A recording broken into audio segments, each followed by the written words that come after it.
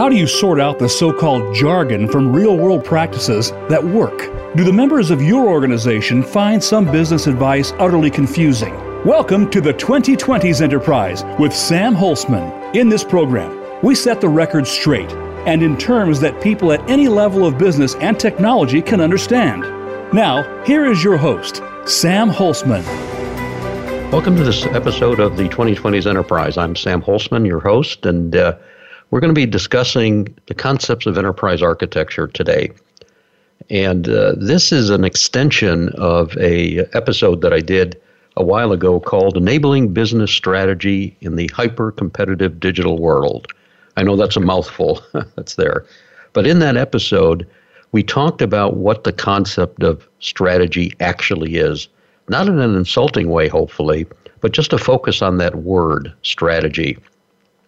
It's more than just implementing new technologies, and that's one of the things we wanted to emphasize in that episode because we hear so much about digital transformation and things like that. That's only one small part of it. It is also process. It is also culture. It's organizational change. There's lots of different components to that. And one of the things that I mentioned was the concept of enterprise architecture as the enabler of an organization's business strategy. This is a time-tested technique that's been around since 1966. However, what's happened recently is that one of the great things about the internet, of course, that everybody knows, is that anybody can write anything about anything. And one of the problems with the internet is anybody can write anything about anything. And when it comes to enterprise architecture, if you look up that term in Google, you'll find 811 million search entries for that term enterprise architecture. That's not really helpful in any way. And one of the things we have to recognize about Google, and this is a positioning statement for me, and I know it sounds like a critique, it is actually not a search engine. It's actually a popularity list tool engine. It's based on popularity. And as all of us know, and I use Google a lot, and we advertise on Google, things like that. Hopefully they're a great partner of ours there. But we also understand its limitations. And so the correct information may be entry 810 million, and nobody in general will look past a few pages on Google, if not only the first page. So in this episode of the enterprise architecture definition that I want to talk about, I want to give you some understanding so that you don't have to go searching through 811 million records to find what it is. We're trying to bring some method to the madness that is actually out there about enterprise architecture. And we'll briefly trace its roots back to 1966, provide you a definition of enterprise architecture, and that's going to be coming up in just a minute. Discuss the requirements for addressing enterprise change velocity. That's what it's about. In this digital world, handcrafting solutions just aren't going to keep up. Yet what we have to recognize, there are things out there that have been used before, and we can latch onto those things, again, to make an agile enterprise environment. Not agile technology alone, but what you want is an agile enterprise environment that's there. And that concept is real enterprise architecture, which is the baseline for addressing, leading, and managing change. This concept of real enterprise architecture is the enabler of business strategy. Now, if you're not in a business itself, you may substitute the term enabler of mission strategy, or the enabler, if you're a religious institution or a charitable institution, enabler of that mission. So it's not just about business strategy. It's the strategy your organization has to achieve its objective. And in this hyper-competitive digital world, it's even more important. Building computer systems should be referred to, if you're talking about architecture, as EITA, Enterprise Information Technology Architecture. It is different. Unfortunately, a lot of people out there that believe they're practicing enterprise architecture are actually practicing EITA for a couple of reasons. Number one, they don't recognize what they're doing in the face of decades of history. And it's not that EITA is wrong, but it's different. And number two, we suggest, with a bit of humor, that the concepts of enterprise architecture, real enterprise architecture, have been hijacked by the information technology community a little bit. So what are we talking about here when it comes to enterprise architecture? So I'm going to give you a definition of what this is. Enterprise architecture is explicitly representing an organization's desired state and as-is state. Let's take that part of the sentence apart.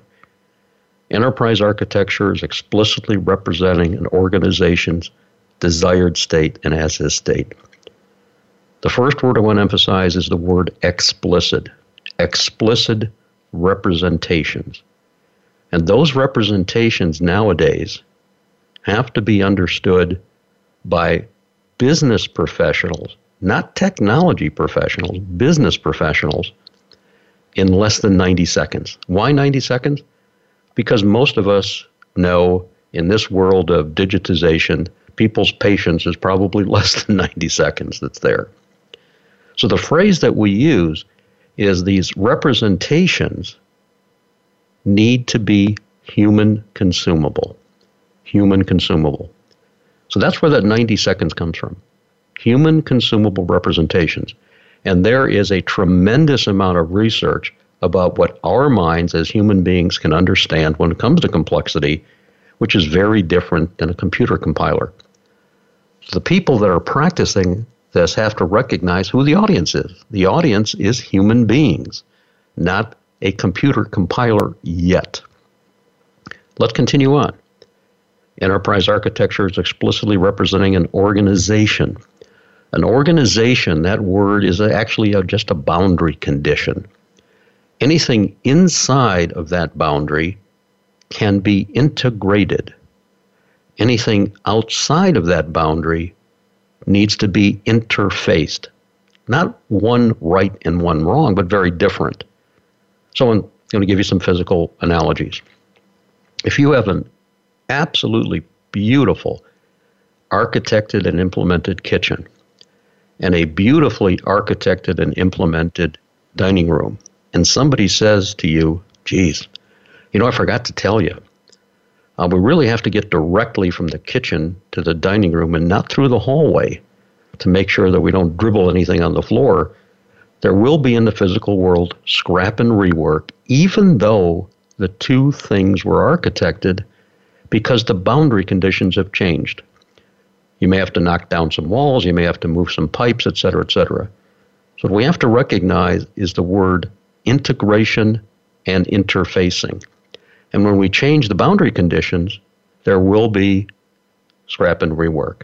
And this is true for software as well as hardware, as well as the physical world. There is nothing inherent about computer systems that makes them more, quote, flexible or agile than things in the physical world. They're implementations. Implementations are implementations, and architecture is architecture is architecture. So let's see where we are so far. Enterprise architecture explicitly representing an organization's desired state and as-is state. This is massively important. We start with the desired state, not the as-is state, when we're looking at a business or an enterprise or a mission. What do you want to achieve? Well, we sometimes hear, well, we don't know what we want to achieve, but let's just start doing things. Oh, sorry for that. Nonsense. Just think about building a 100-story building. I just told you what the end objective is. You think you can go to an architect or a builder and say, well, why don't you start building some things? Go get some bricks and hammers and nails and chisels and 2x4s and some windows and just start building stuff, and I'll tell you when we're done, when we get there.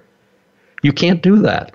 Yet there's a belief that technology is different, that some magical and mystical thing can occur to make this pain go away of not knowing what the end state is. You cannot iterate to it.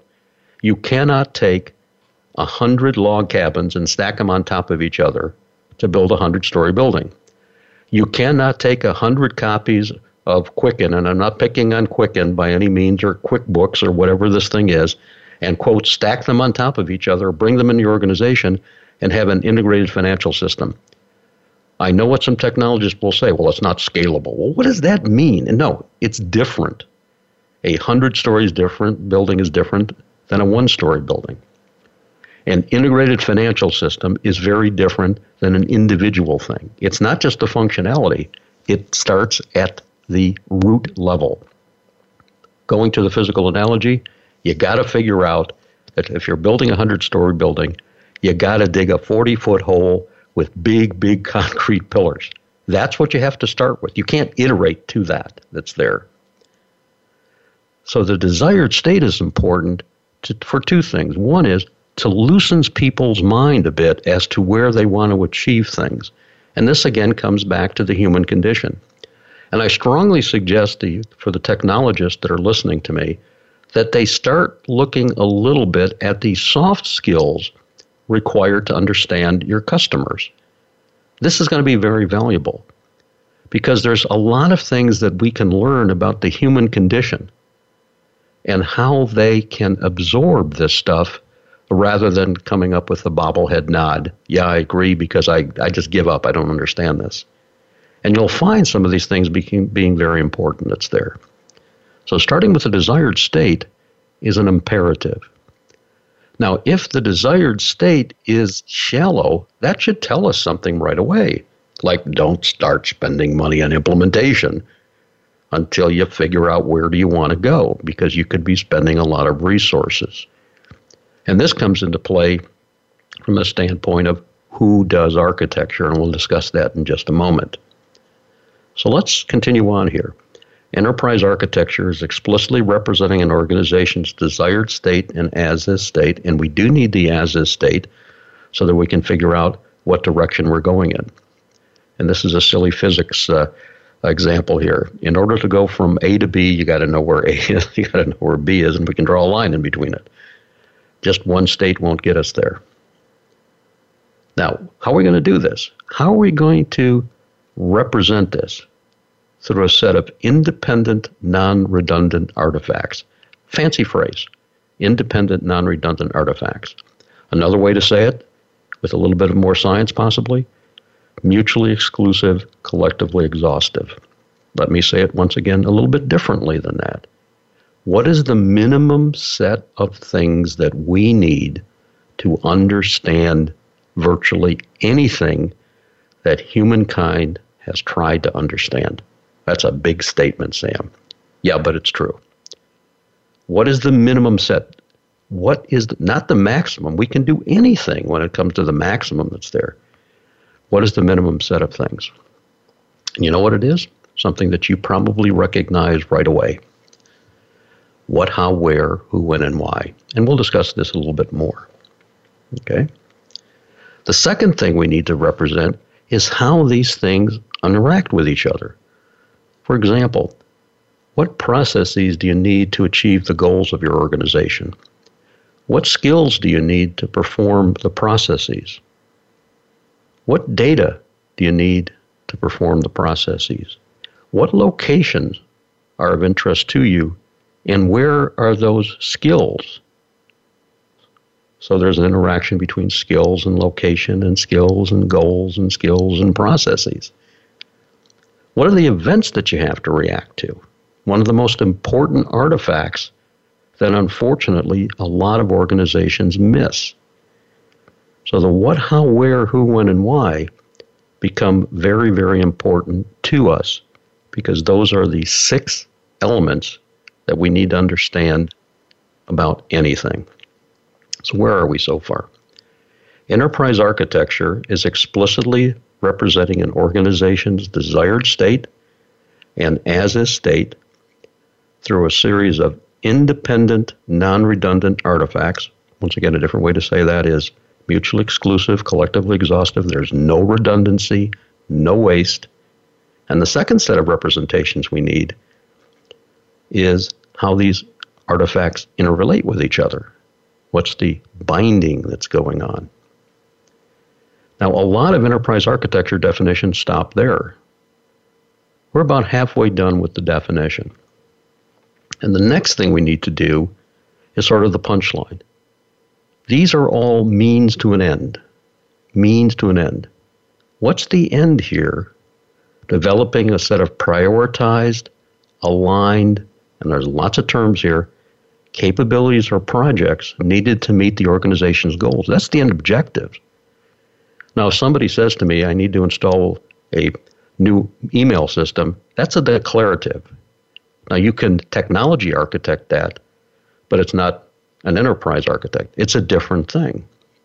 So from these understandings, we are going to develop a series of, you like the word capabilities, that would be great, a series of projects, programs, systems, focus areas, activities. The end state is what the organization is going to do to essentially achieve its objective. And then the other important thing is the concepts of communication. And there are numerous people that we're going to have to talk to with different levels of understanding. Business executives, technology executives, business stakeholders, possibly customers, possibly other organizational activities that are outside of our purview, regulators, those types of things. Lots of different folks, and the end objective is to advance the organization from its as-is state to its desired state. And that's the approach that we're going to be taking as we look through this. So we're going to take a short break. And when we come back from the break, we'll elaborate once again on this definition and move forward. See you back in just a few minutes.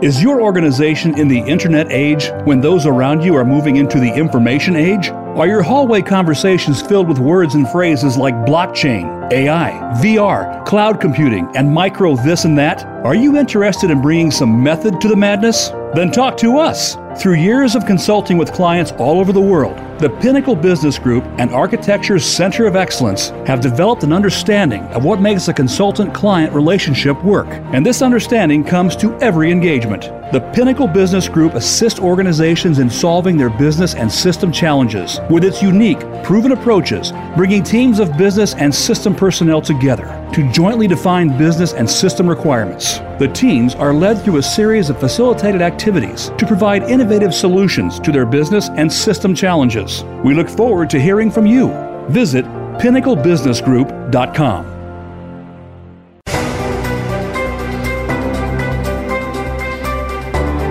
You are listening to the 2020s Enterprise with Sam Holzman. We welcome questions and comments about the program via email to sam@eacoe.org. That's sam@eacoe.org. Now, back to the 2020s Enterprise. Welcome back. We are talking about the concepts of enterprise architecture, what it is and what it's not, and how it essentially enables our business strategy. Our first segment, we went through in detail the definition, and I want to recap this definition for you. Enterprise architecture is explicitly representing an organization's desired state and as-is state through a set of independent, non-redundant artifacts, defining how these artifacts relate with each other, and from that, developing a set of prioritized, aligned capabilities and projects needed to meet the organization's goals, communicating this understanding to various stakeholders, and the end objective being advancing the organization from its as-is state to its desired state. That's the definition that we use of enterprise architecture. You don't even see the word technology in there because it's not about technology yet. It's building a business roadmap that enables business strategy. And the other terms we like to use in a traceable and transparent manner. Any stakeholder should be able to see how this thing was developed, how these projects were initiated. Emphasis again, it's not a series of declaratives. Somebody sits around the table and says, we need to do this, we got to install this, we got to do this.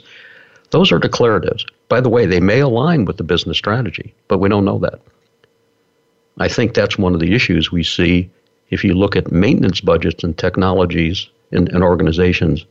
It's because of this sort of scattered approach to not thinking about the end objective is the enablement of business strategy. That has to be in our minds, anything that we're doing.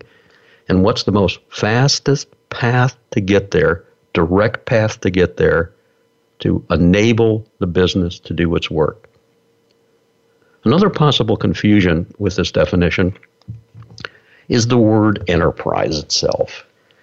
And there's lots of discussion about that word, but it's kind of simple. It, again, is roles and responsibilities. It's a boundary condition. And anything inside of that boundary condition can be integrated. Anything outside of that boundary will be interfaced. Not right and wrong, but different. So as you look at this, you can see that you can build an architecture and define your enterprise multiple ways. And one of the most important things is to define what you're trying to actually enable. Is it, using some terms that may be more comfortable, is it a project, a program, a division, a department, the whole enterprise? The whole enterprise and your partners. The whole enterprise and your partners and your customers. The whole enterprise and your partners and your customers and the government regulatory agencies. Where is the boundary condition, and where is the interfaces, and where is the integration? And the reason for this is the word integration versus interfacing. There is no right and wrong definition, but this is very, very important. So we can see how these pieces sort of fit together. Now let's take a look at a moment at a historical perspective here. And this is kind of important.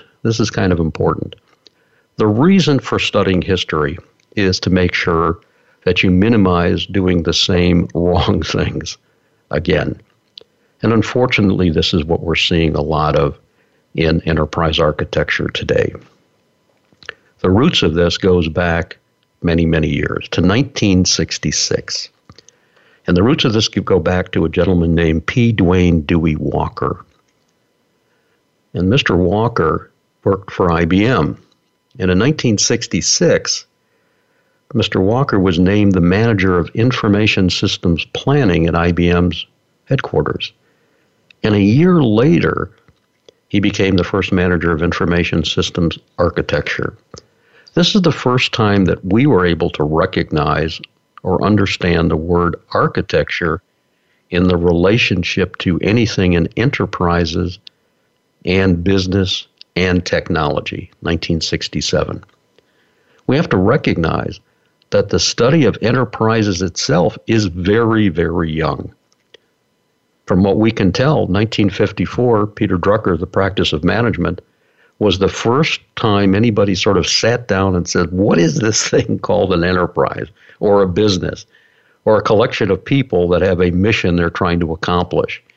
So this study is very young. People say, well, 1954, that's a long time ago. No, that's a heartbeat in time when it comes to understanding things. Somehow, if you are privileged to go to Giza, Egypt, outside of Cairo, and you look at the Great Pyramids there, as an engineer, you may say, how'd they do that? This stuff has been around for a long time, architecting, building things that are complex that's there. So let's take a little bit more look at Mr. Dewey for a moment. I never had the privilege of working with him in detail, but I understood his thoughts because there's a lot of writings that he had out there.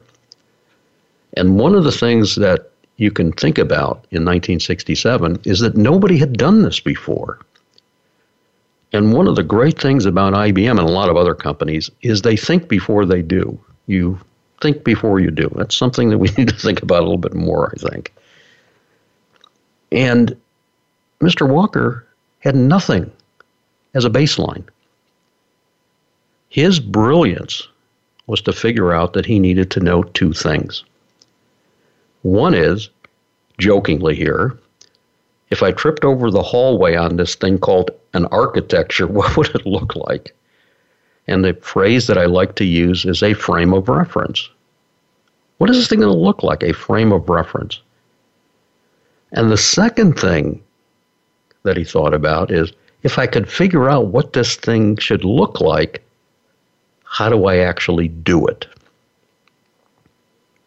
A methodology or a process, whatever you want to think about.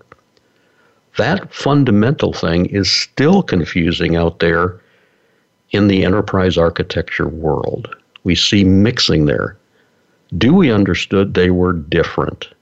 This is a fundamental understanding that is still not there in the world of enterprise architecture. And that's why it isn't really a profession yet. We don't have a baseline yet.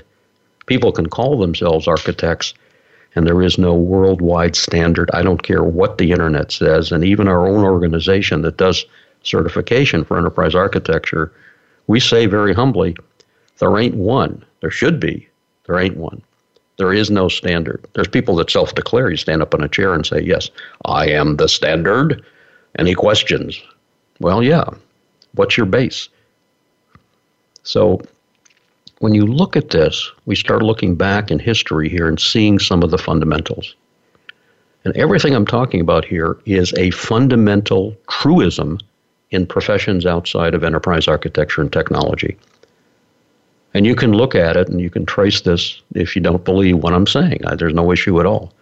So the first things that Dewey realized was he had to figure out what this thing was going to look like, a frame of reference, and then figure out how to do it.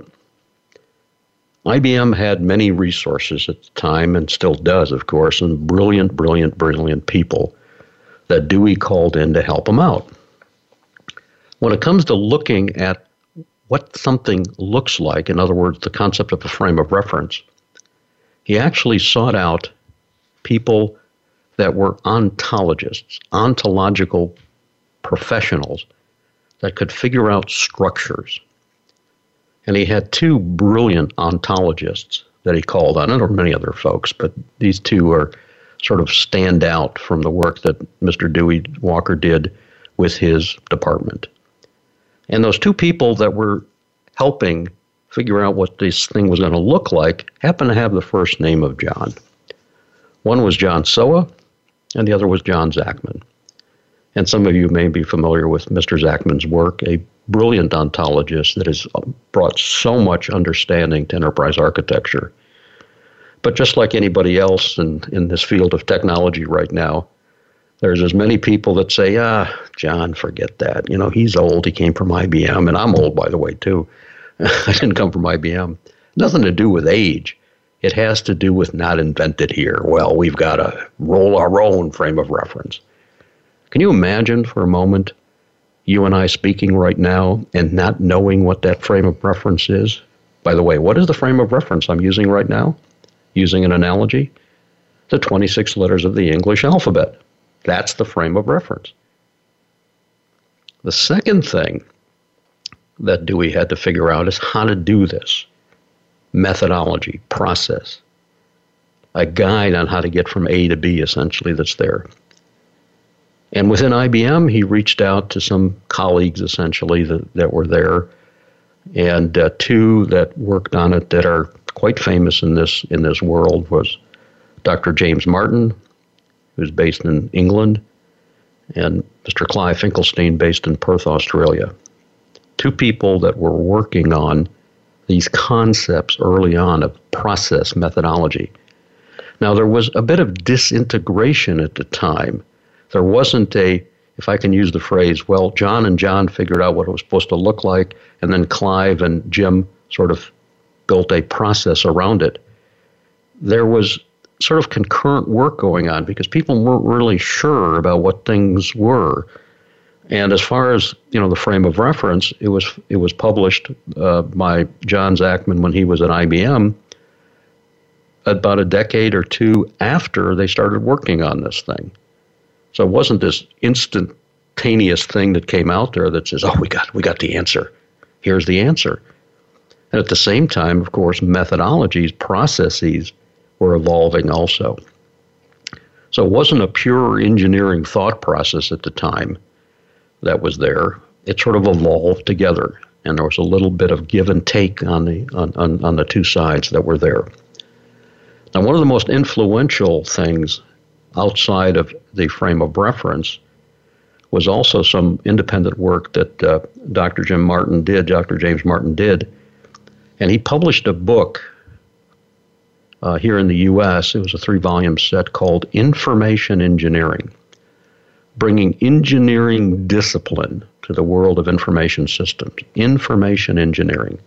And this was something that was really influential that was there. Information engineering. Now, coming back to Dewey for a moment, historically on enterprise architecture, and it wasn't called enterprise architecture those days. Not yet. He oversaw many of the developments of tools for IBM.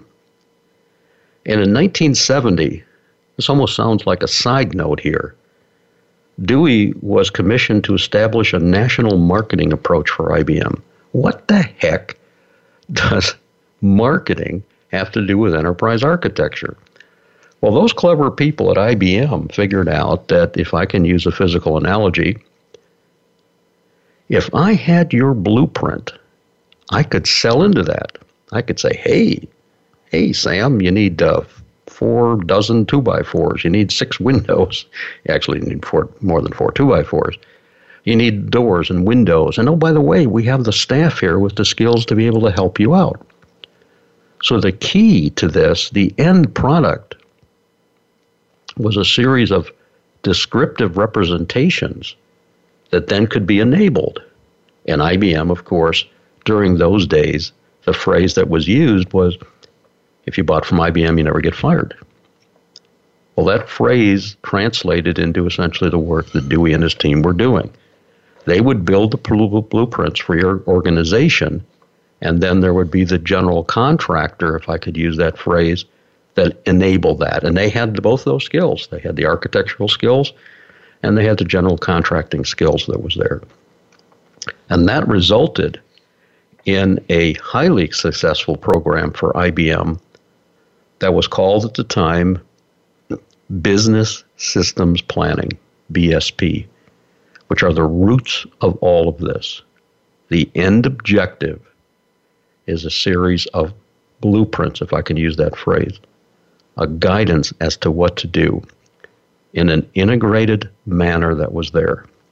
And just as a side note, Dewey received an Outstanding Contribution Award in 1973 when this was published.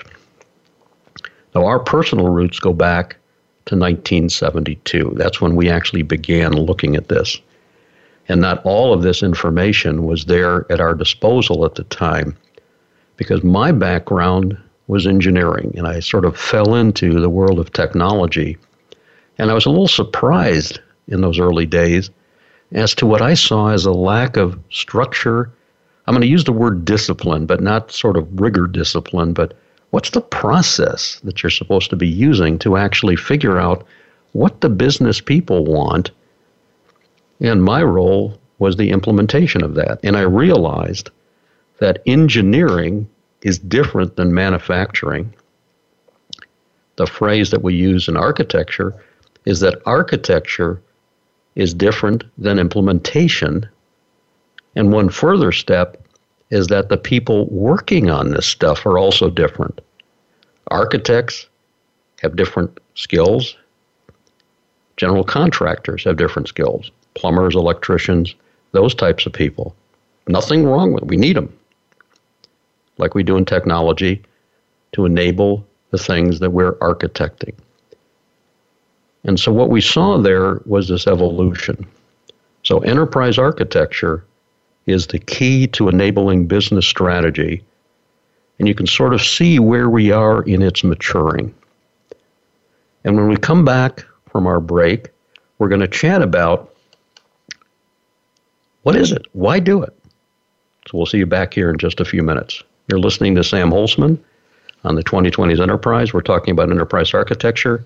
We'll be back in just a few minutes. Thank you.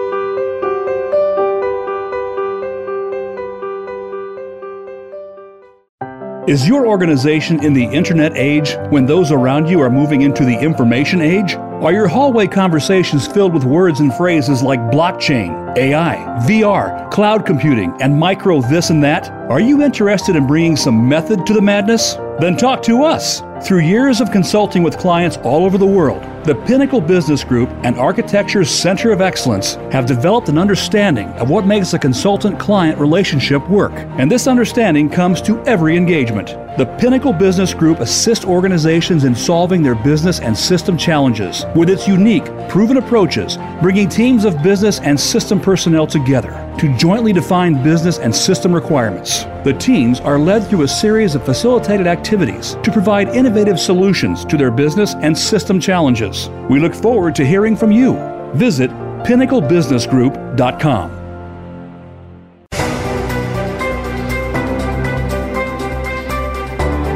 You are listening to the 2020s Enterprise with Sam Holzman. We welcome questions and comments about the program via email to sam@eacoe.org. That's sam@eacoe.org. Now, back to the 2020s Enterprise. You're listening to the 2020s Enterprise. I'm Sam Holzman, and we're talking about the concept of enterprise architecture. So once again, what is it? Enterprise architecture is explicitly representing an organization's desired state and as-is state through a set of independent, non-redundant artifacts, defining how these artifacts interrelate with each other, developing from that a set of prioritized, aligned capabilities, projects, programs, initiatives needed to meet the organization's goals, communicating that to various stakeholders, and advancing the organization from its as-is state to its desired state. And why would you want to do this? It has to do with a phrase that is so common in the literature right now, and yet we look at it and say, well, how do we do this? And that's the concept of complexity and change. You need a baseline for addressing and managing change when things are complex. That's when these concepts of architecture become important. And people say, well, we don't have time. We've got to get the code out the door. We've got to get the solution out the door. We'll fix it later. I won't comment on that. Basically, it's a very dangerous approach. And I think we're seeing that. One of the indicators could be the maintenance budgets in your organization for technologies that are out there.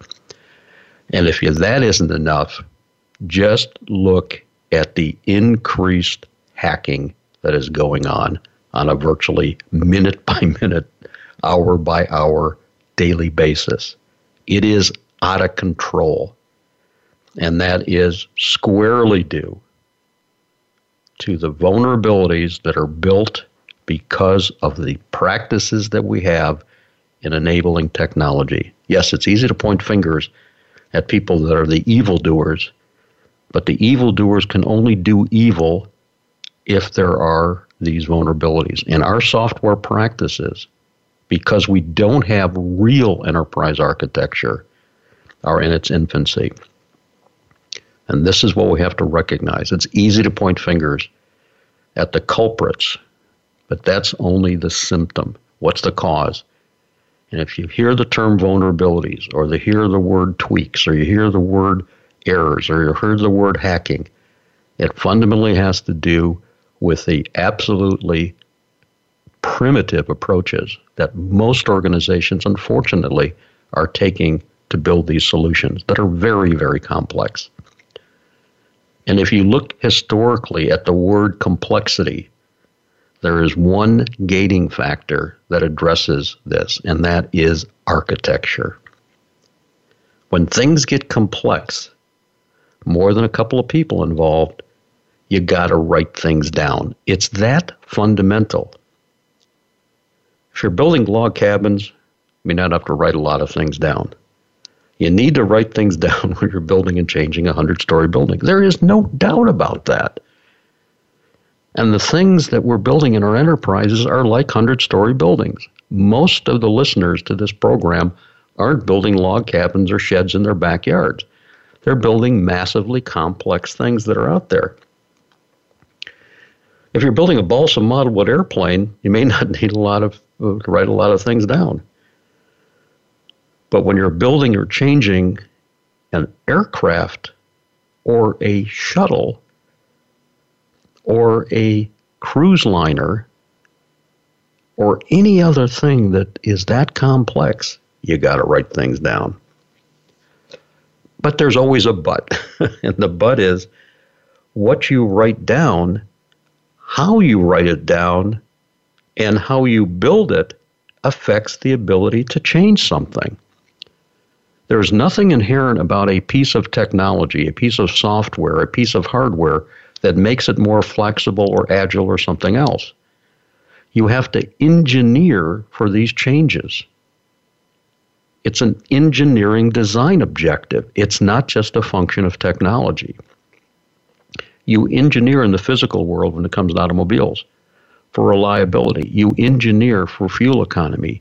You engineer for crashworthiness. You engineer for repairability. All of these are engineering design objectives. They're not just a function of technology. These things have to be engineered in. So adding a new piece of software or a new programming language or a new whatever isn't going to get us there, and this is what we're trying to emphasize. Now, sometimes I seem like I'm pleading with people, and I apologize for that. It's just having us sit back for a moment and think about thousands of years of history and how people outside of IT have addressed complexity and change. And we're going to come to the conclusion, you will come to the conclusion, that you need real enterprise architecture. Not technology planning, but there. And architecture is about addressing complexity and change. Real architecture is about that. And if any of you had the privilege, pleasure, or frustration in building a house, you know exactly what I'm talking about. You go to an architect. You don't go to a general contractor. Isn't that fascinating? You go to an architect. And they put together a series of blueprints. And those blueprints, some of those representations are understandable by you, and some of those representations are understandable by the general contractor. And even something as simple as a house has a scroll of drawings to understand it. And it's broken up into pieces so that people can understand each element. There's the heating, ventilation, and air conditioning drawing. There's the plumbing drawing. There's the electrical drawing. Each one of these elements is there because if you try to mush all this stuff together, that's a technical term, try to mush all that stuff together, you can't see the house. And we see that same thing in enterprise architecture. Enterprises and businesses are complex. There's not going to be one representation that will address all of those needs. So architecture is about addressing complexity and change.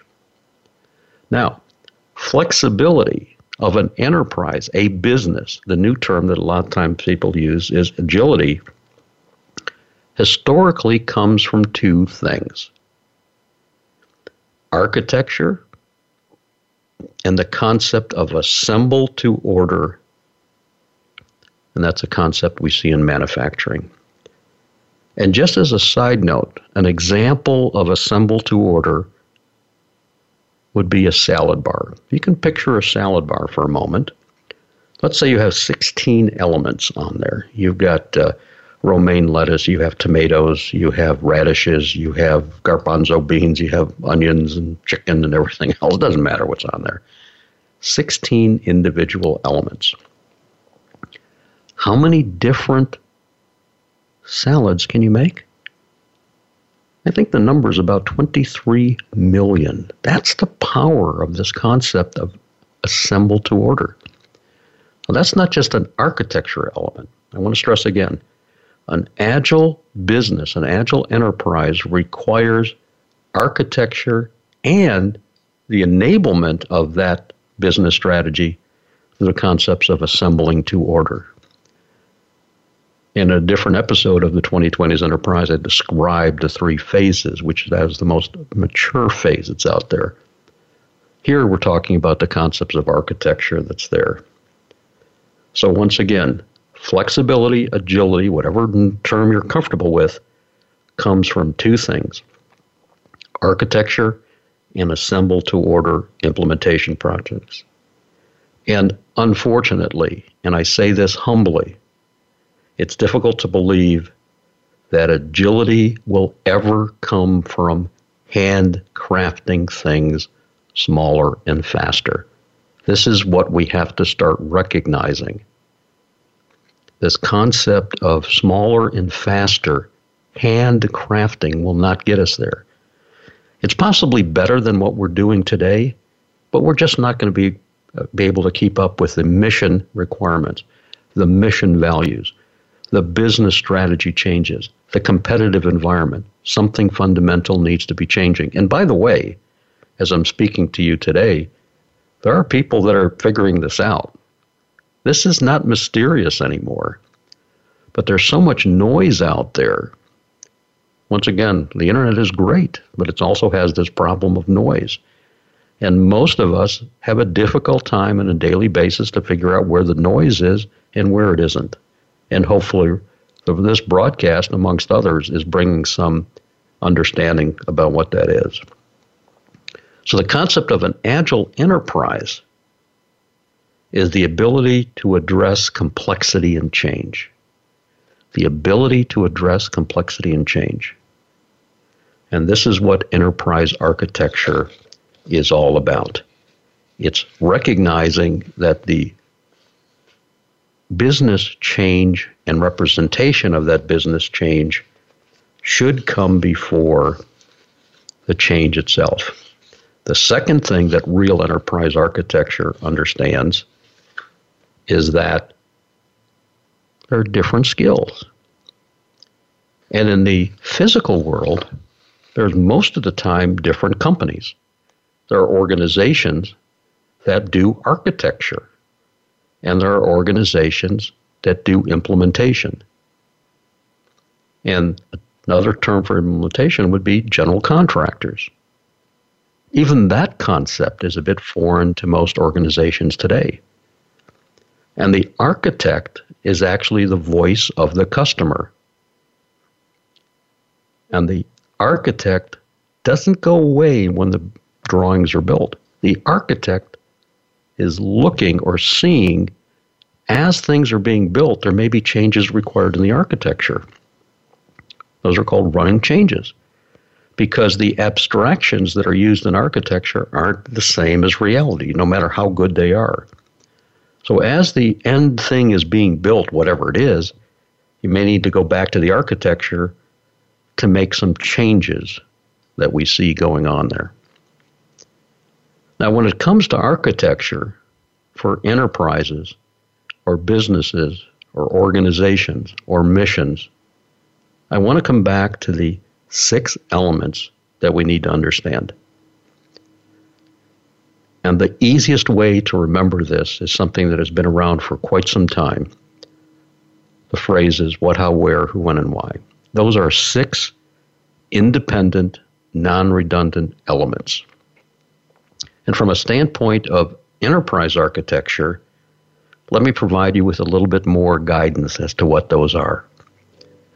The whys in our world of architecture are the strategies and goals. The hows, when we talk about hows in the what, how, where, who, when, and why, are the processes and activities. The whats are the materials and things, the data, if you like that term, that we need in the organization that's there. The who element are the roles and responsibilities. Another term may be skills that are there. The where are the locations and geographies. Layout. How are things laid out? And the when are the events and triggers. Why, strategies and goals. How, processes and activities. What, materials and things or data. Who, roles and responsibilities and skills. where, locations, and geography, and finally, when, events, and triggers. I just want to, for a moment here, talk about the last element I talked about, events and triggers. This, unfortunately, in the world of business and enterprises and real enterprise architecture, is woefully inadequately represented in most organizations. And one of the big reasons is people don't recognize those 6 elements, which is a real problem. Organizations, once they get into real enterprise architecture, recognize that they're actually event-driven and not process-driven. Events trigger processes. Now, what would be an example of an event? I'm based in Michigan, and let me give you an example of an event, and this is not me, of course. If it's January and I'm in Michigan and I sell bathing suits, and I got 1,000 bathing suits in my warehouse, by the way, that's not a good thing to sell in Michigan in January. So let me say it again. If it's January and I'm in Michigan and I got 1,000 bathing suits in my warehouse, then send my good customers a coupon for 20% off. That's one event, and there's a whole series of actions or processes and objectives and goals that are met by that. I'm going to just change that event a little bit. If it's January and I'm in Michigan and I got 1,000 bathing suits in my warehouse and I got an okay customer is somebody that owes me less than $200 for 30 days, send them a coupon for 10% off. And there's a different business reaction, different objective, different goal, different strategy that may occur. Let me give you a third. If it's January and I'm in Michigan and I got 1,000 bathing suits in my warehouse and I got a bad customer is somebody owes me more than $500 for 30 days, send them a notice of collection. You now start seeing how important this concept of event is. That's what's driving the enterprise to achieve its goals. So just imagine right now if that representation is implicit in the organization. All 6 of these elements are mandatory. There's no optionality. And if you don't write them down, it doesn't mean they're not there. It means that you're making guesses about them. And that's why there's such chaos going on in most organizations when it comes to technology. And why the technology organization is always behind what the business is trying to achieve. It's just a fact. It's uncomfortable. And I'm a technologist.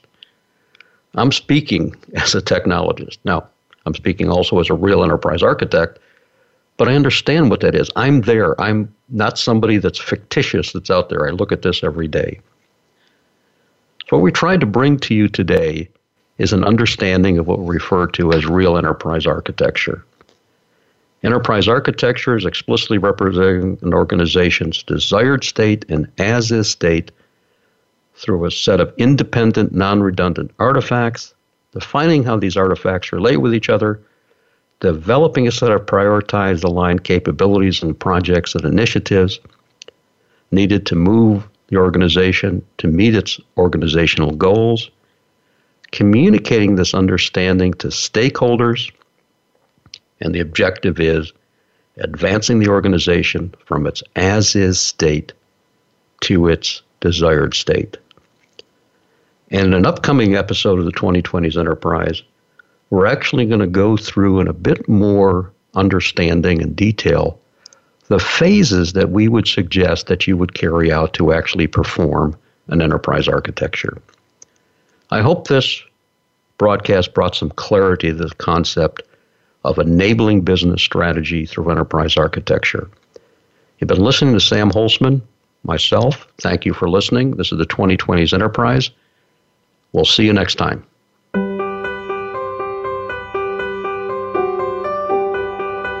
Thank you for tuning in this week to the 2020s Enterprise. Be sure to join your host, Sam Holzman, again for another edition of our program. Next Wednesday at noon Pacific Time, 3 p.m. Eastern Time on the Voice America Business Channel. We'll have more topics of discussion then.